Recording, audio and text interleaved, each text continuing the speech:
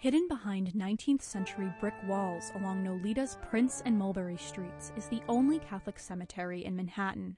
This is the final resting place of New Yorkers from all walks of life: Civil War soldiers, philanthropic families, freed slaves, and a man who witnessed a Catholic miracle. I'm Casey Candela, and this is Fordham Conversations.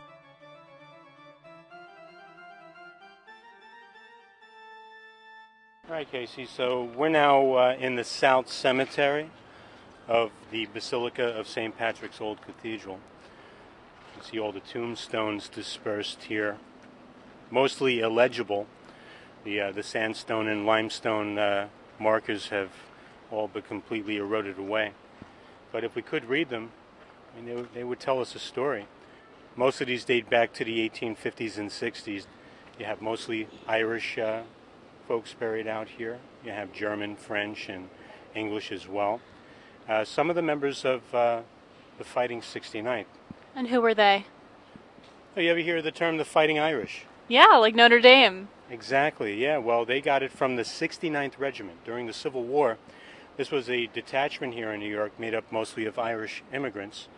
And most of these newly arriving immigrants would be signed up as conscripts right on the spot there and handed a rifle and put on a ship to go fight the war. And a famous general from the South by the name of General Robert E. Lee came across the Fighting 69th. Well, they were just the 69th Regiment at that time, but he's the one that dubbed them the Fighting Irish because they were so tough. And a couple of them are buried here? A handful of the Fighting 69th Regiment is right here in our cemeteries. The St. Patrick's Day parade that the Ancient Order of Hibernians introduced to New York used to end here at Old St. Pat's. There are some famous paintings of the 69th Regiment, the Fighting Irish, marching around the walls here. And it's said that if you're out here at the right time of day, with the wind wisping through the tombstones, that you can hear the footsteps of the marching 69th. So there's some pretty tall walls around the churchyard here. Why need such thick, tall, what are these, 6 feet tall brick walls around a church in New York City? Yeah, I'm glad you asked. That's actually, we have two walled cemeteries on either side of the church. There are no windows on the front of it as well. So the 5 Points was a neighborhood made up of all the newly arriving immigrants, and everybody gelled into their little ethnic groups there. And that's how all the gangs had popped up. Now, the most famous and feared of these gangs were the nativists. And the nativist movement were first and second generation born Americans, New Yorkers, that didn't like immigrants.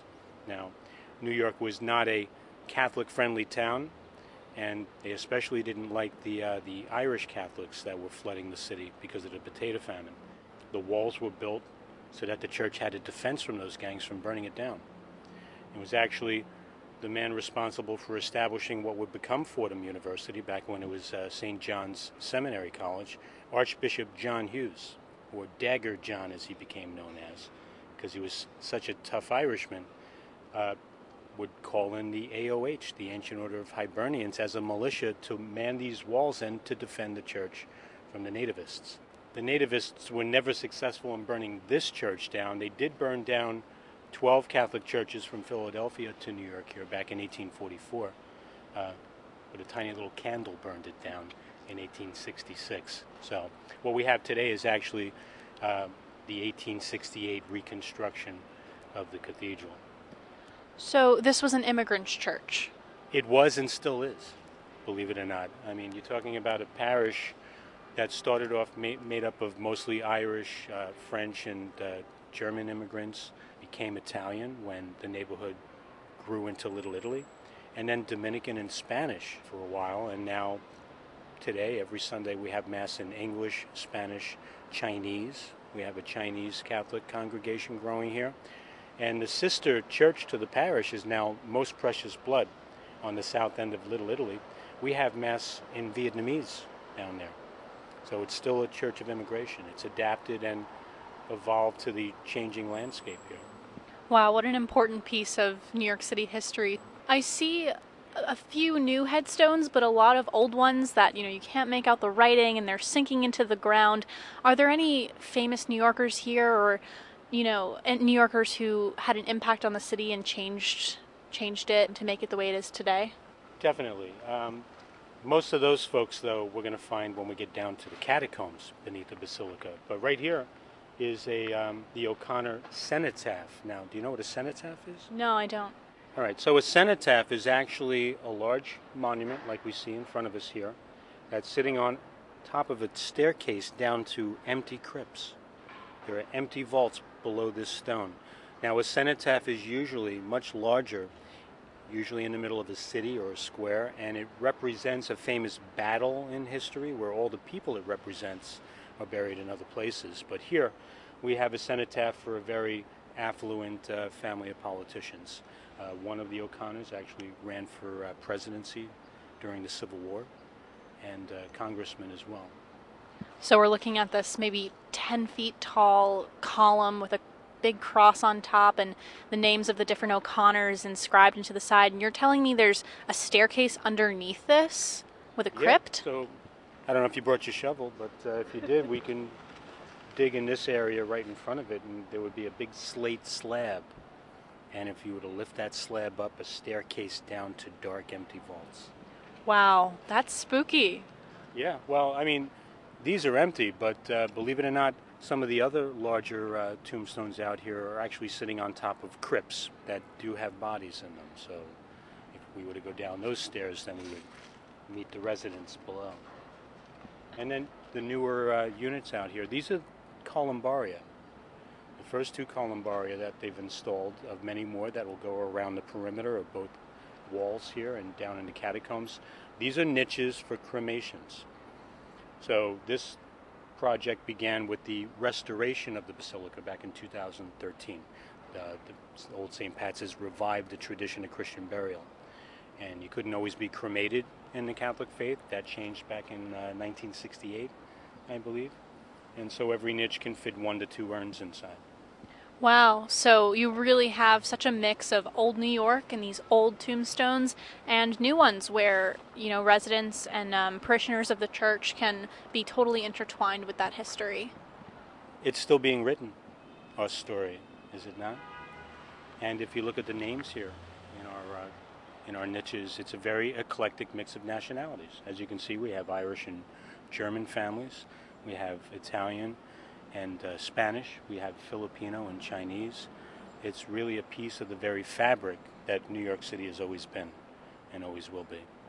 Let's head over to the North to the Cemetery. other cemetery. We have somebody that's very important historically, a little bit of an unsung hero, so to speak, whose story is still being written and that most people don't even know about. We're now in front of the new marker here for Mr. John Curry, who was the youngest of the 15 witnesses to the apparition of Knock. Now, over in Knock, Ireland, back in 1879, 15 people, including John, who was only 5 years old at that time, saw a Eucharistic vision of Jesus on the side of a church wall. Now, Eucharistic means that Jesus was seen as the Lamb of God, as a baby lamb. He lived a very modest life after immigrating to the States here, out in Long Island. He was buried in an unmarked grave, and a couple of years ago, our Cardinal Dolan, decided to have a proper ceremony and burial for him. So this past May 13th, we had a beautiful Requiem Mass here with just under 1,000 people, including the Prime Minister of Ireland. He had an entourage including a 30-piece orchestra and choir, all of Mr. Curry's living relatives. You had the Hibernians and the Knights of Columbus here as well. And it was a dark, rainy day, just like it was the day the vision had been seen. And today you have a big shrine over in Knock, Ireland, with over 7 million pilgrims that travel there every year. And now that Mr. Curry is with us, I've had a handful of pilgrims visit within the last several months now. Wow, you'd never think that a New York City church in Nolita would be a pilgrimage site. Yeah, absolutely.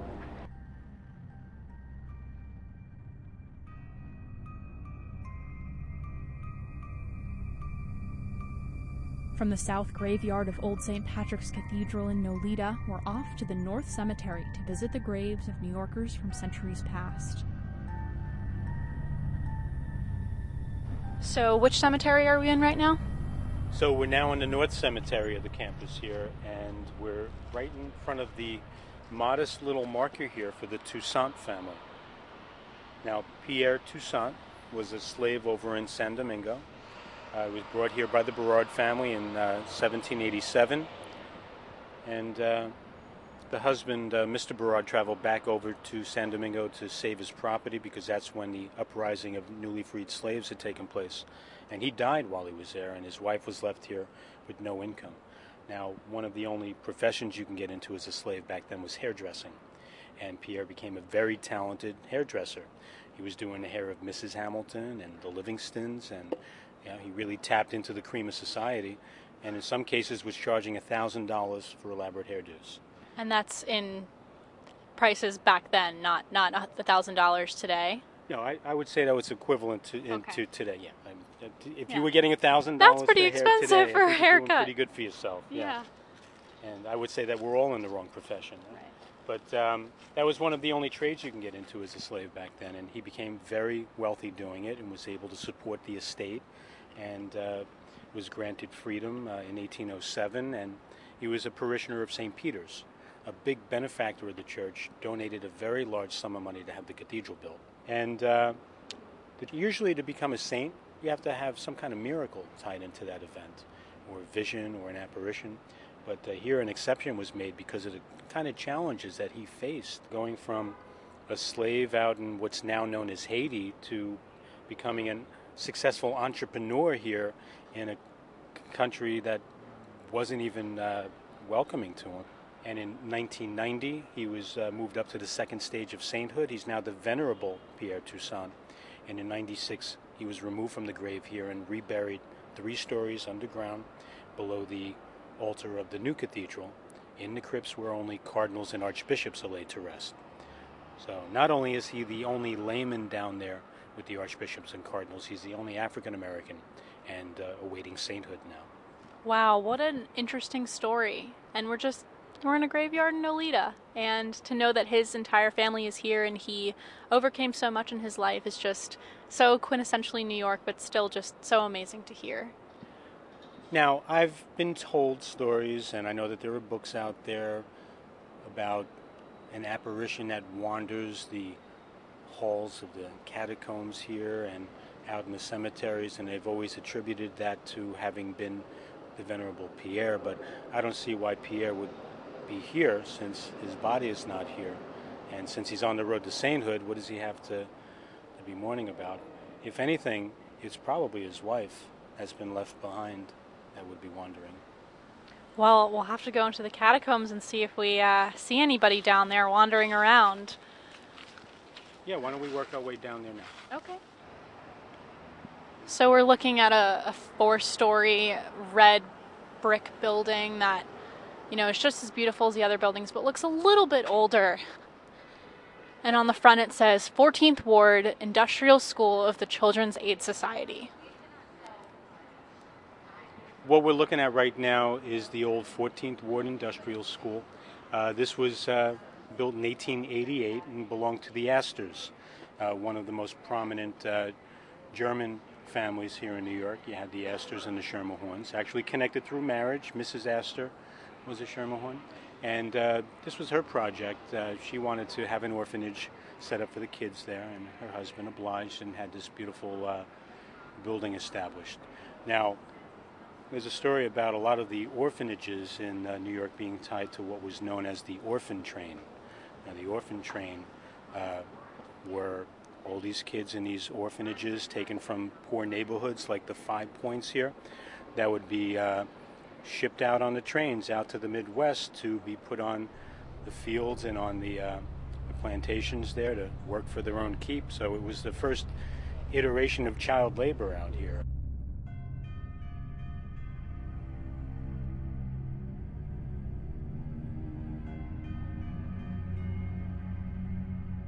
This is Fordham Conversations on 90.7 WFUV. I'm Casey Candela, talking with tour guide Tommy Wilkinson. From the North Graveyard, we descend into the catacombs below the Basilica, the final resting place of some prominent New Yorkers. Others, such as Dagger John Hughes, are there no longer, but the marble still bears his name.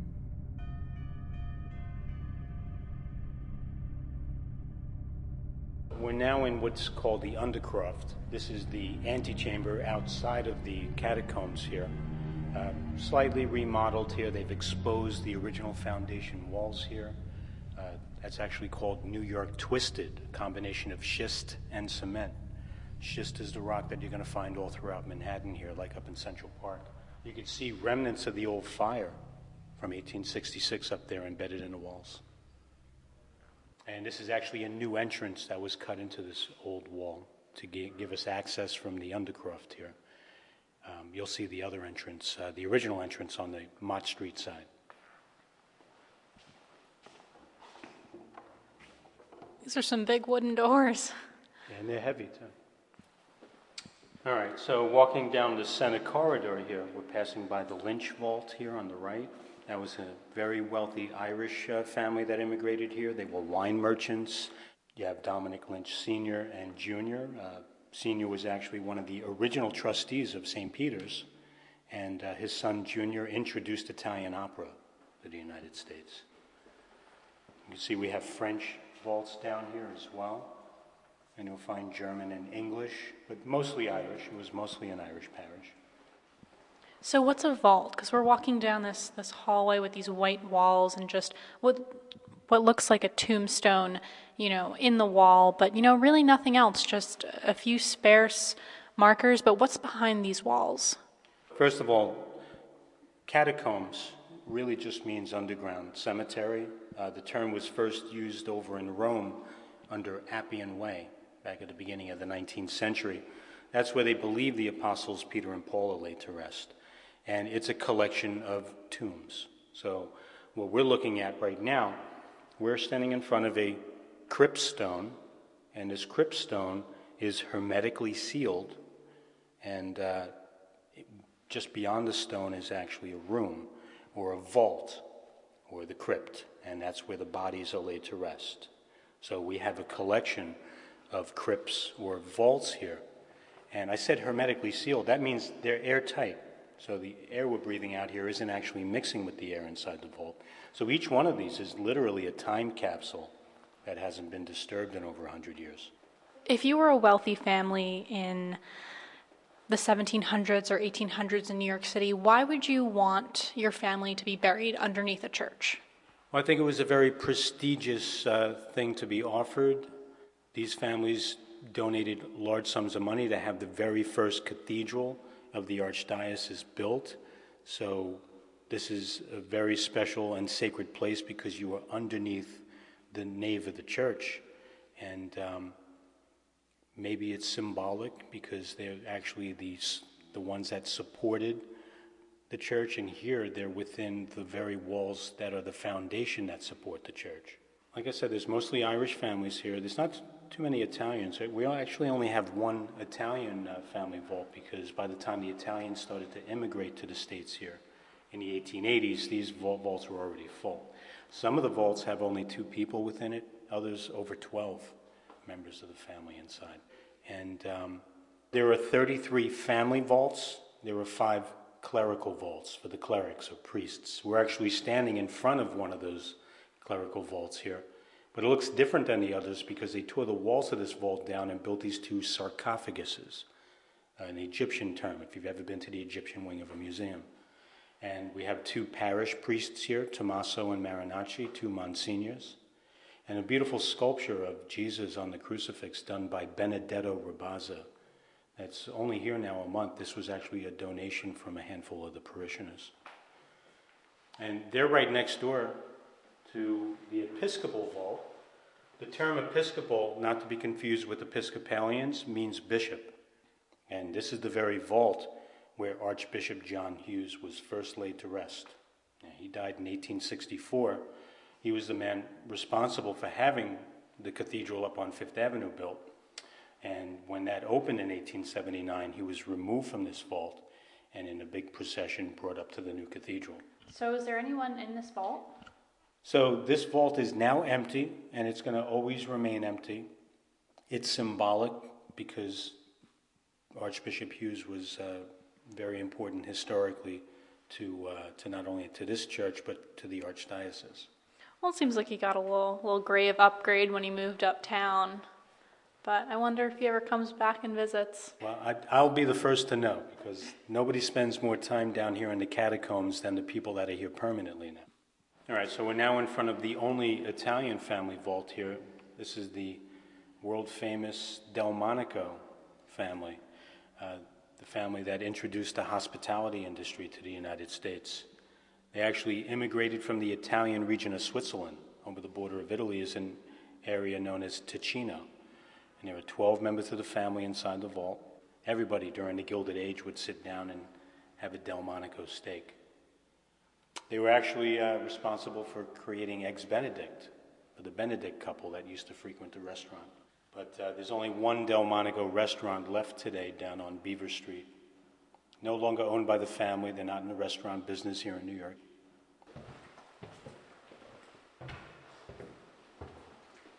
Another clerical vault. Oh. Right, so that's the only clerical vault still intact, and laid to rest within are about 20 priests stacked in simple pine boxes there.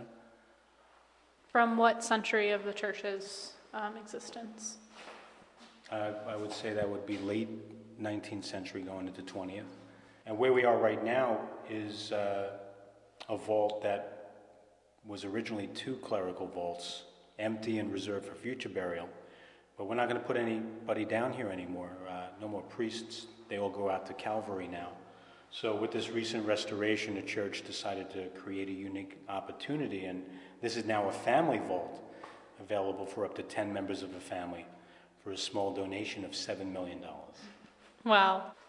Here's the O'Connor vault. Remember we talked about the cenotaph outside?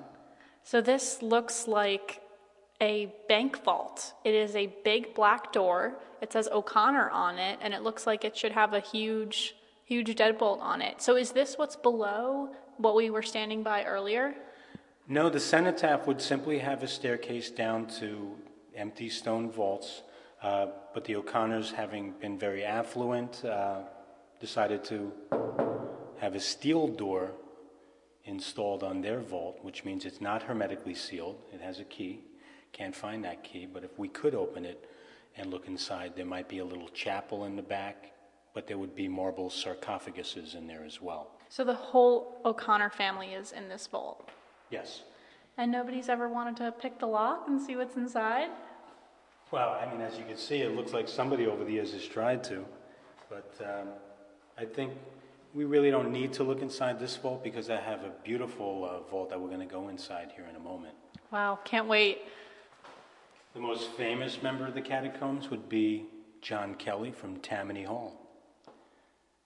He was the successor to Boss Tweed, our most famous Tammany Hall member.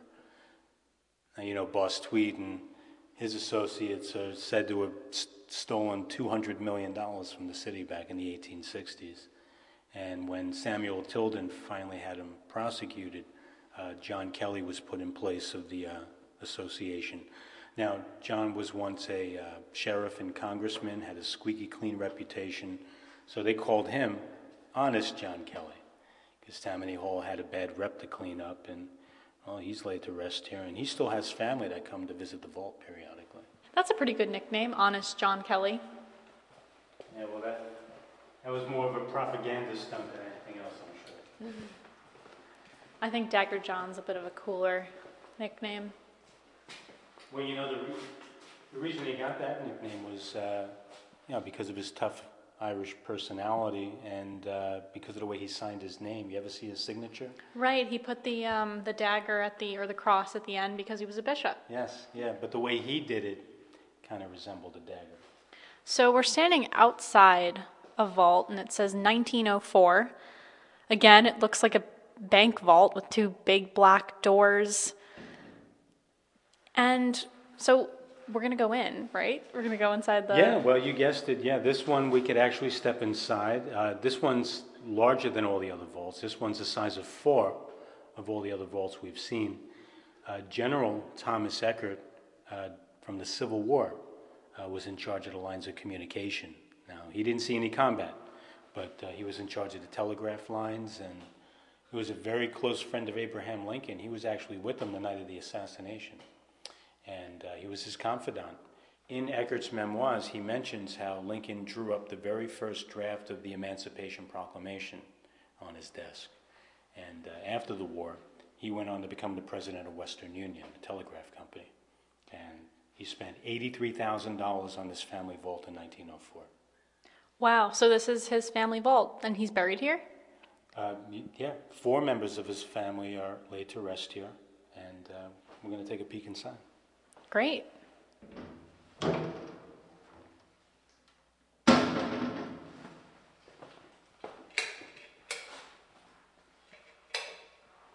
Is that the original lighting fixture from 1904? Yeah, believe it or not, it's Thomas Edison light fixtures there. And we do have in our possession the original Thomas Edison light bulbs that still work. But you're looking at replicas there that only last a couple of months. And as I said before, there's only 4 people laid to rest here. There's room for 12. But Thomas actually divorced his first wife that he was married to down in the Carolinas. And getting divorced back in the 19th century wasn't very popular. He moved up north here. He remarried a woman by the name of Joanna. And so it's Thomas, Joanna, and his wife's parents, Eliza and Christopher, here. If this is a 12-person vault, why did they only bury 4 people in here? Well, you see the array. You have Thomas on one side with 7 other vaults, and you have only 3 people on this side. So Thomas is over here in case anybody from that original marriage wanted to be laid to rest here as well. And they didn't? No. So is this the original, brickwork? Yeah, so that's the original Gustavino tile, the brown and green tile work here. You have an original gas lamp fixture there on the floor. And over here is a chapel that was donated by Thomas Eckert Jr., by his son, so people could pay their respects when visiting. Wow, it's a beautiful vault. It feels like you're walking right back into 1904. Yeah, and the condition is pristine. So I guess my last question is, you do tours down here all the time, Tommy. Have you ever heard any strange noise or seen anything suspicious or? All the time, constantly. As a matter of fact, so I partnered with the church back in February and started to come up with the idea for a candlelight tour down here because it just brings it back to that period because when this first opened up as catacombs in 1815, there was no electricity, and you would have come down here with torches, so it kind of brings it back to the early days. And so I would be walking through here trying to get inspired and build this narrative and all, and there was one occasion where I had walked all the way in, no lights, got to the far end of the catacombs there, and then something happened. I felt a coldness on one side of my body, and I could have sworn I caught a glimpse of something in the corner of my eye, and my heart stopped. And I said to myself, no, Tommy, you've had too much coffee, get it together, you can do this. And then it happened again, and I turned around and ran out of here so fast, and it took me literally over 2 weeks to be able to come down here unaccompanied again with the lights on. And so, like I said, I spend more time down here than anybody. I'm here 7 days a week doing this, and the only living person who spends the most time down here. Exactly, but if those things keep happening, then I'm going to be the newest addition to the catacombs. That's pretty crazy. Yeah, and as far as sounds go, it's an old church. There's always sounds that you try to define what it is and all, and you really can't find an answer to it all. People are always coming down and taking photos, and there's always something interesting that pops up in these photos and all. So, this is still a very spiritual place, but there's so much history here as well, and it's definitely worth coming out and answering for yourself.